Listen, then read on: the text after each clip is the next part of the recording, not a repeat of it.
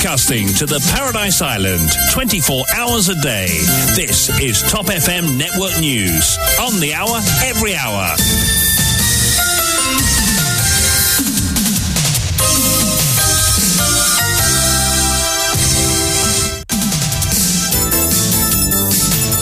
Ne manquez rien de l'actualité dans votre journal de 8h présenté par Vishwani. Bonjour. Bonjour Kian. Collectivité locale, le Sud et le Sud-Est en rébellion après Ravin Jagarnath, membre du MMM. Au conseil de district de Savane, c'est au tour du travailliste Ravi Janggi d'être élu à la présidence de celui de Grand-Port. Politique toujours, l'entente de l'espoir a pris note de la déclaration de Nando Boda lors du dîner du LPM. Il aura précisé sa position, indique Ajay Ganesh. Pendant ce temps, Adil Amir Mia dément tout rapprochement avec le MSM. Et ces tragédies qui attristent tout le pays à la veille du Nouvel An. Le bilan passe à 4 morts après l'accident de Beauplan. 2 employés du CEB défigurés après une explosion. Il y a une négligence criminelle mortelle, Ramavalaiden. Naufrage du Yufeng au large de Saint-Brandon, le navire est devenu un cercueil flottant. Je ne pense pas qu'il va tenir encore longtemps, prévient à nouveau Alain Malherbe. Covid-19, une épidémie hors de contrôle en Chine qui se rouvre au monde, suscite l'inquiétude. Et rendue célèbre après son récit sur sa valise en carton, la chanteuse à la voix d'or, Linda De Souza, est décédée.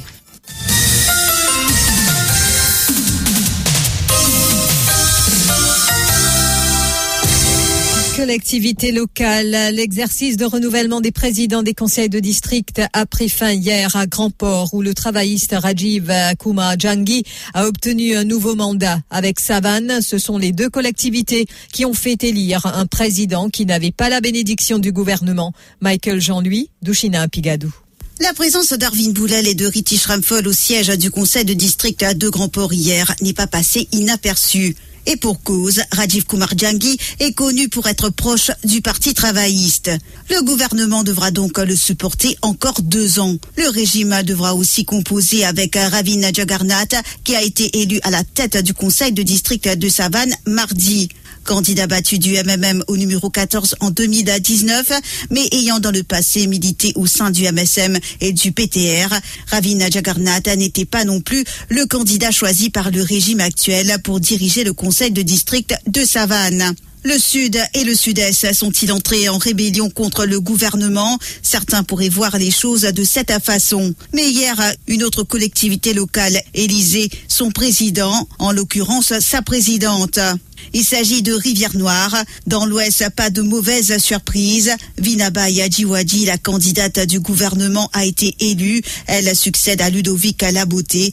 Vinabai Adjiwadi aura Gervais Ginotabani comme adjoint. Soulignons que dans les autres collectivités locales, le gouvernement donne l'impression d'avoir privilégié le maintien des présidents en place. C'est le cas dans le Nord où Sunil Soumarou conserve son fauteuil à Pamplemousse, tout comme Prem Boudas Elaya à Rivière-du-Rempart. Dans l'Est, à Moka, Soudir Sunarana, le candidat du Premier ministre, a obtenu son 3e mandat d'affilée.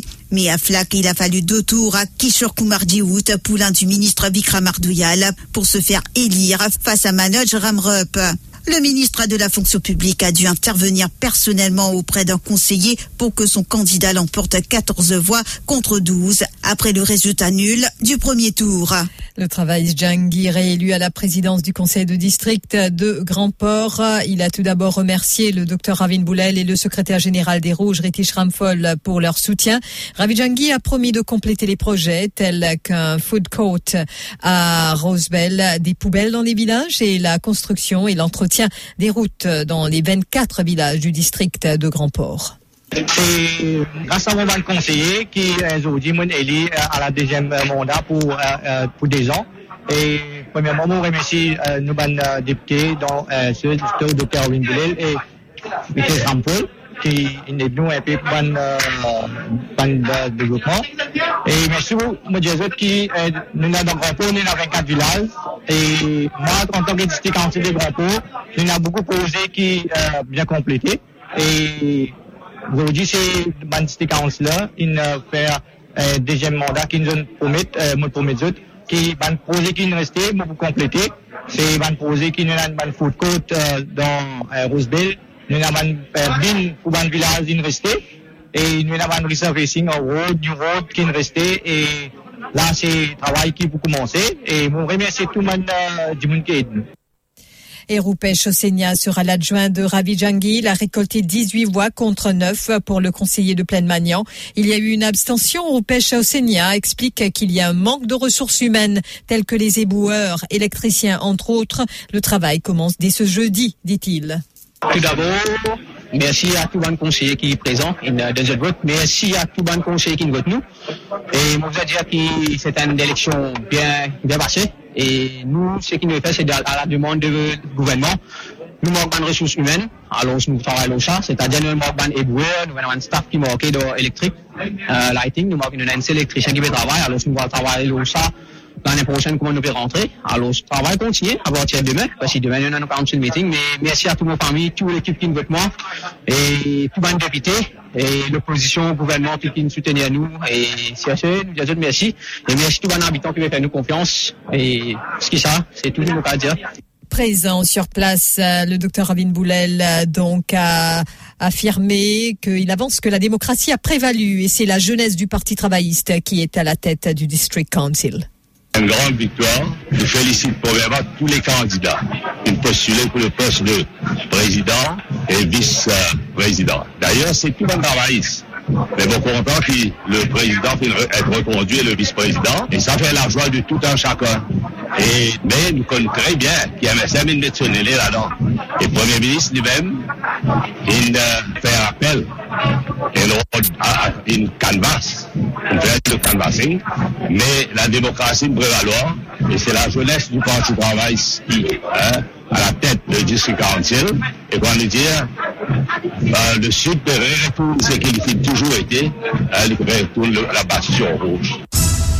Lors de la fête de fin d'année du MMM mardi dernier, Paul Béranger a indiqué, je cite, « Je suis convaincu qu'avec une alliance entre le Parti travailliste, le MMM et le PERMSD, il n'y a aucune chance que le MSM remporte les élections. » Fin de citation. Une déclaration qui suscite des réflexions car aucune mention n'est faite de Nando Boda, qui est aussi membre de l'Entente de l'Espoir. La question qui est sur toutes les lèvres, est-ce que Nando Boda est out ou est-ce un simple oubli de Paul Béranger? Dans une déclaration, Ajay Ganesh nous confie que l'Entente de l'Espoir a pris bonne note du discours prononcé par Nando Boda lors de la fête de fin d'année de l'Union PEP mauricien. D'autant plus que le leader du Rassemblement mauricien a notamment évoqué la nécessité de créer une mouvance politique avec le LPM et le Reform Party. Écoutons Ajay Ganesh, l'adjoint au leader du MMM. Bon, depuis que Nando Boda fait sa déclaration dans le dîner de fin d'année du LPM qui nous prend bonne note, ce qu'il vient de dire, l'Entente de l'Espoir pas fini de rencontrer. Entre-temps, pour aborder le sujet. Donc c'est à Nando Boda maintenant de préciser s'il est toujours dans l'Entente de l'Espoir parce qu'il sur déclaration laisse percevoir, comment dire, il peut préparer bien ce parti et parti de Madin. Il laisse apercevoir, c'est ça qu'il peut prévoir. Alors c'est à lui de précise une position claire et nette, bien claire et nette. Parce que nous prenons note de cette déclaration seulement. Nando Boda, vous connaissez, nous conscients qu'il est proche avec l'Union PEP mauricienne, il est proche avec Amabalaïden. Donc, mais pour arriver à un moment donné, ce liberté d'action, les Bobisins décident comme tout. Si jamais l'Union PEP mauricienne peut faire un front ensemble avec lui et Rochubadin, donc là, ça n'est pas capable, et en même temps, dans l'entente. On apprend aussi que le leader du Rassemblement mauricien, lors d'un tête-à-tête ce mardi avec le leader de l'opposition, Xavier Duval, signifiait son intention de publier une lettre dans laquelle il réaffirmerait son engagement vis-à-vis du mouvement militant mauricien et du Parti mauricien social-démocrate, tous deux membres de cette plateforme. Et puis, la semaine dernière, un dîner organisé par le gouvernement a vu la participation de Reza Youtim, Karen Foukiun Bacha et de Adil Amir Mia. Cette présence des députés du MMM a été diversement commentée, car uniquement ces trois membres de l'opposition parlementaire ont répondu présents. Ainsi, beaucoup évoquent un rapprochement entre, notamment, Adil Amir Mia et le MSM. Cependant, dans une brève déclaration, le député du MMM de la circonscription numéro 3 nie tout rapprochement avec le Parti Soleil. Clarifier qui va dire plus que ça. Je me demande que les démentis tout rimé, etc. Démentis tout rimé, des rapprochements, voilà. Et pour sa part, Ajay Ganesh fait ressortir que c'est une polémique de rien du tout, vu que c'est un dîner du corps diplomatique, il n'y a rien de politique. Et ces tragédies qui attristent tout le pays à la veille du Nouvel An. Grave accident à Beauplan. Le bilan est passé à 4 morts. Une sortie en famille qui a viré au cauchemar hier. Le drame s'est produit vers 14h45. Selon nos informations, le chauffeur aurait perdu le contrôle de la voiture qui a terminé sa course contre un arbre. Et il y avait 6 occupants à bord du véhicule. 2 des passagers sont décédés sur le coup et le SAMU n'a pu que constater leur décès. Un autre passager est décédé peu de temps après son admission à l'unité des soins intensifs. Il s'agirait d'un adolescent. L'état de santé d'une autre personne blessée dans cet accident serait toujours sérieux. Quant au chauffeur, il s'en est sorti indemne de cet accident, n'ayant pas été blessé. Et puis le corps de Kimonchon Nimai qui a été repêché dans le lagon de Tamarin le 21 décembre dernier. Pêcheur de profession, son décès n'a pas été causé par une noyade car l'autopsie pratiquée par le docteur Shaman a attribué son décès à des blessures à la poitrine. La thèse la plus probable demeure que Kimonchon Nimai aurait été victime d'un hit and run par un bateau en mer. Les enfants de Kimonchon Nimai entendent bien connaître les circonstances de la mort de leur père. Ils ont ainsi lancé un appel à témoins. Ouais, parce que il fait un hit and run, il n'est pas arrêté, il n'est pas non rien. Il n'est même pas dans le code, il n'est même pas dans le donner l'information qu'il fait un accident, non rien. Et là, il a fait, mon but connaît exactement que c'est un accident. On va encore dire à vous préciser, mais c'est un accident. On comprend bien un accident. Parce que l'accident arrive, mais un hit and run, c'est un peu pas sérieux. Avec moi, de la route, c'est un hit and run. Ou cachette, c'est la police à devoir, si ça guette la police, correct, il fait un accident. Mais même pas. La fin de semaine demain. Et ce dernier qui demande à tous, notamment des skippers qui détiennent des informations sur le drame ayant coûté la vie à son père, de se manifester. Oui, mais déjà, ça dit mouna, il fait ça acte là, et mon but connaît que ça dit mouna.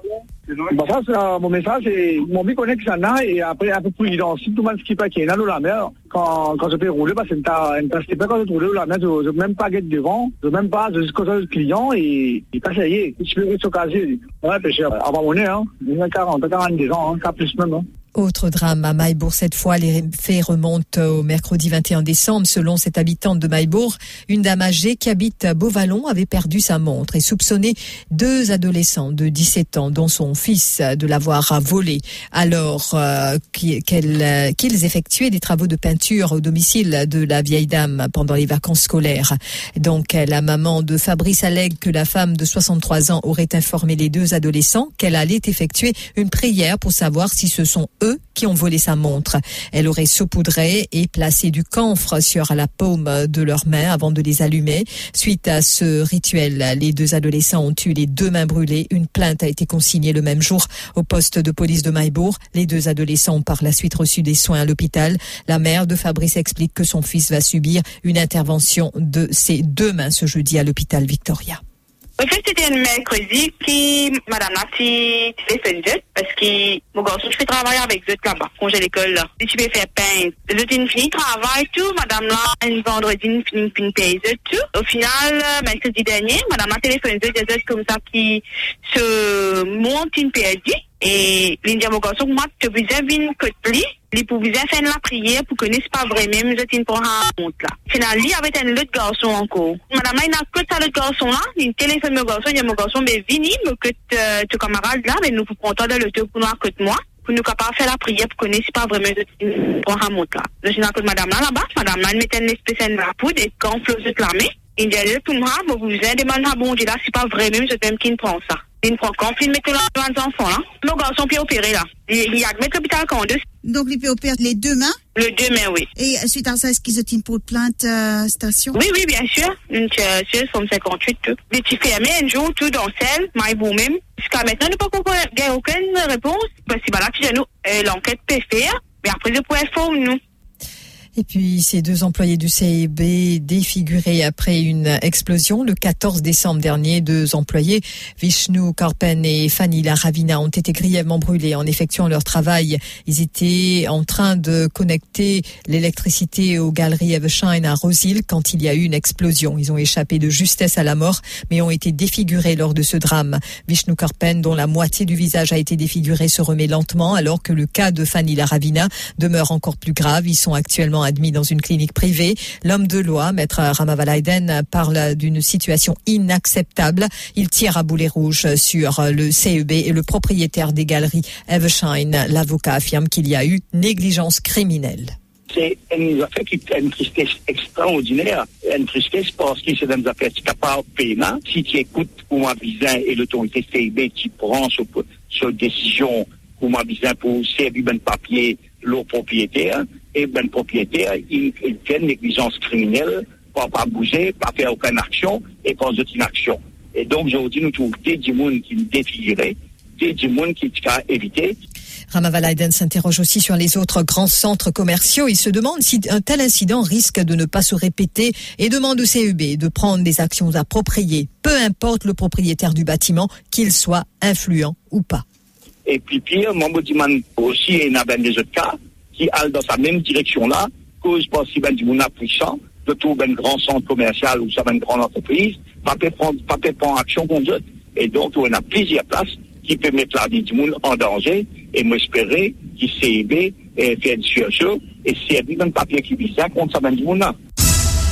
Naufrage du Yufeng, l'expert en affaires maritimes Alain Malherbe se dit inquiet de l'état du bateau de pêche taïwanais qui s'est échoué au large de Saint-Brandon. En effet, les experts de Bridge Maritime Limited qui sont déjà sur l'île depuis plus d'une semaine devront encore patienter. La mer étant houleuse, l'exercice de pompage ne pourra débuter que durant la première semaine de janvier 2023, donc après les fêtes.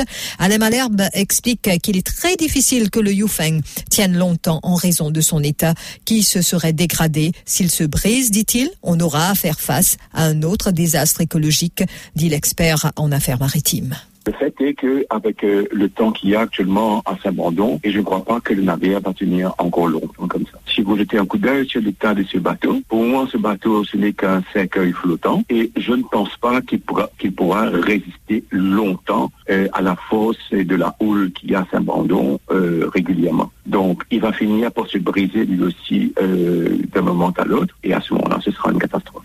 Par ailleurs, une fois cet exercice terminé, la salvage team devra attendre que les équipements requis pour l'opération visant à enlever le bateau taïwanais des récifs arrivent de Mombasa, Kenya.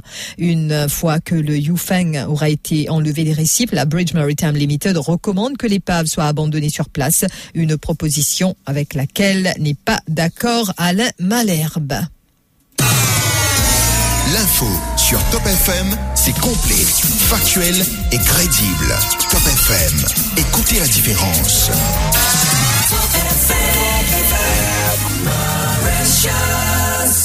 Broadcasting 24 hours a day. Top FM Network News. Il n'y a plus aucun chiffre officiel du nombre de victimes de la Covid en Chine, une épidémie hors de contrôle qui se rouvre au monde. Mais certaines images filmées dans le pays parlent d'elles-mêmes. Les chambres funéraires manquent désormais de place et les corps sont entreposés jusque dans des containers. À Shanghai, une file d'attente interminable pour récupérer les actes de décès s'est créée et aussi les hôpitaux sont totalement saturés. De nombreux patients placés sous oxygène et les établissements n'ont plus assez de lits. On se croirait revenu fin 2019 lorsque l'épidémie de Covid-19 a démarré. Mais la Chine a brusquement changé de cap et a mis fin à sa politique zéro Covid ainsi qu'au confinement à répétition. Et pendant ce temps, donc, alors que l'Italie est envahie de touristes pour les fêtes de fin d'année, les autorités sanitaires alarmées par la levée des mesures de restriction en Chine ont décidé de soumettre tous les voyageurs en provenance de ce pays à des tests antigéniques. Depuis le 26 décembre, près de 100 touristes chinois sur les 210 déjà arrivés à l'aéroport de Milan ont été détectés positifs à la Covid. En Belgique, c'est le bourgmestre de la très touristique ville de Bruges qui souhaite surveiller l'entrée des touristes chinois avec des tests ou un certificat de vaccination. Et les États-Unis vont exiger aussi un test Covid négatif aux voyageurs venant de Chine. Et je vous le disais en titre, d'origine portugaise, la chanteuse Linda de Souza, figure populaire de la variété française dans les années 80, est décédée. Elle y avait été transférée donc à l'hôpital de Gisors en Normandie pour insuffisance respiratoire et était positive à la Covid-19. Et l'annonce de son décès a suscité des réactions au Portugal et en France. Linda de Souza reste dans nos mémoires comme un exemple de détermination et de fidélité. Elle était une icône française de l'immigration portugaise et donc une icône icône du Portugal, a souligné le président portugais Marcelo Rebelo de Sousa dans un communiqué très populaire en France, justement dans les années 80, à Maurice aussi. Elle avait ému avec le récit de son passage clandestin de la frontière française avec son fils et pour seul bagage, une valise en carton, une expérience qu'elle a décrite dans un livre sorti en 84 et vendu à 2 millions d'exemplaires, ce qui nous amène au rappel des titres. Collectivité locale, le Sud et le Sud-Est en rébellion. Après Ravin Jagannath, membre du MMM au conseil de district de Savane, c'est au tour du travailliste Ravi Janggi d'être réélu à la présidence de celui de Grand-Port. Une grande victoire pour le Parti travailliste. La démocratie a prévalu. C'est la jeunesse du parti qui est à la tête du District Council. Se réjouit le docteur Ravin Boulel. Politique toujours, l'entente de l'espoir a pris note de la déclaration de Nando Boda lors du dîner du LPM. Il aura précisé sa position, indique Ajay Ganesh. Pendant ce temps, Andi Lamia dément tout rapprochement avec le MSM. Et cette tragédie qui attriste tout le pays à la veille du Nouvel An. Le bilan passe à 4 morts après l'accident de Beauplan. 2 employés du CEB défigurés après une explosion. Il y a une négligence criminelle, martèle Ramavalaiden. Naufrage du Yufeng au large de Saint-Brandon. Le navire est devenu un cercueil flottant. Je ne pense pas qu'il va tenir encore longtemps. Prévient à nouveau Alain Malherbe. Covid-19, une épidémie dehors de contrôle en Chine qui se rouvre au monde, suscite l'inquiétude. Et rendue célèbre après son récit sur sa valise en carton, la chanteuse à la voix d'or Linda de Souza est décédée. Merci d'avoir suivi ce journal. Merci à vous, Vishwani. On se retrouve pour la page financière.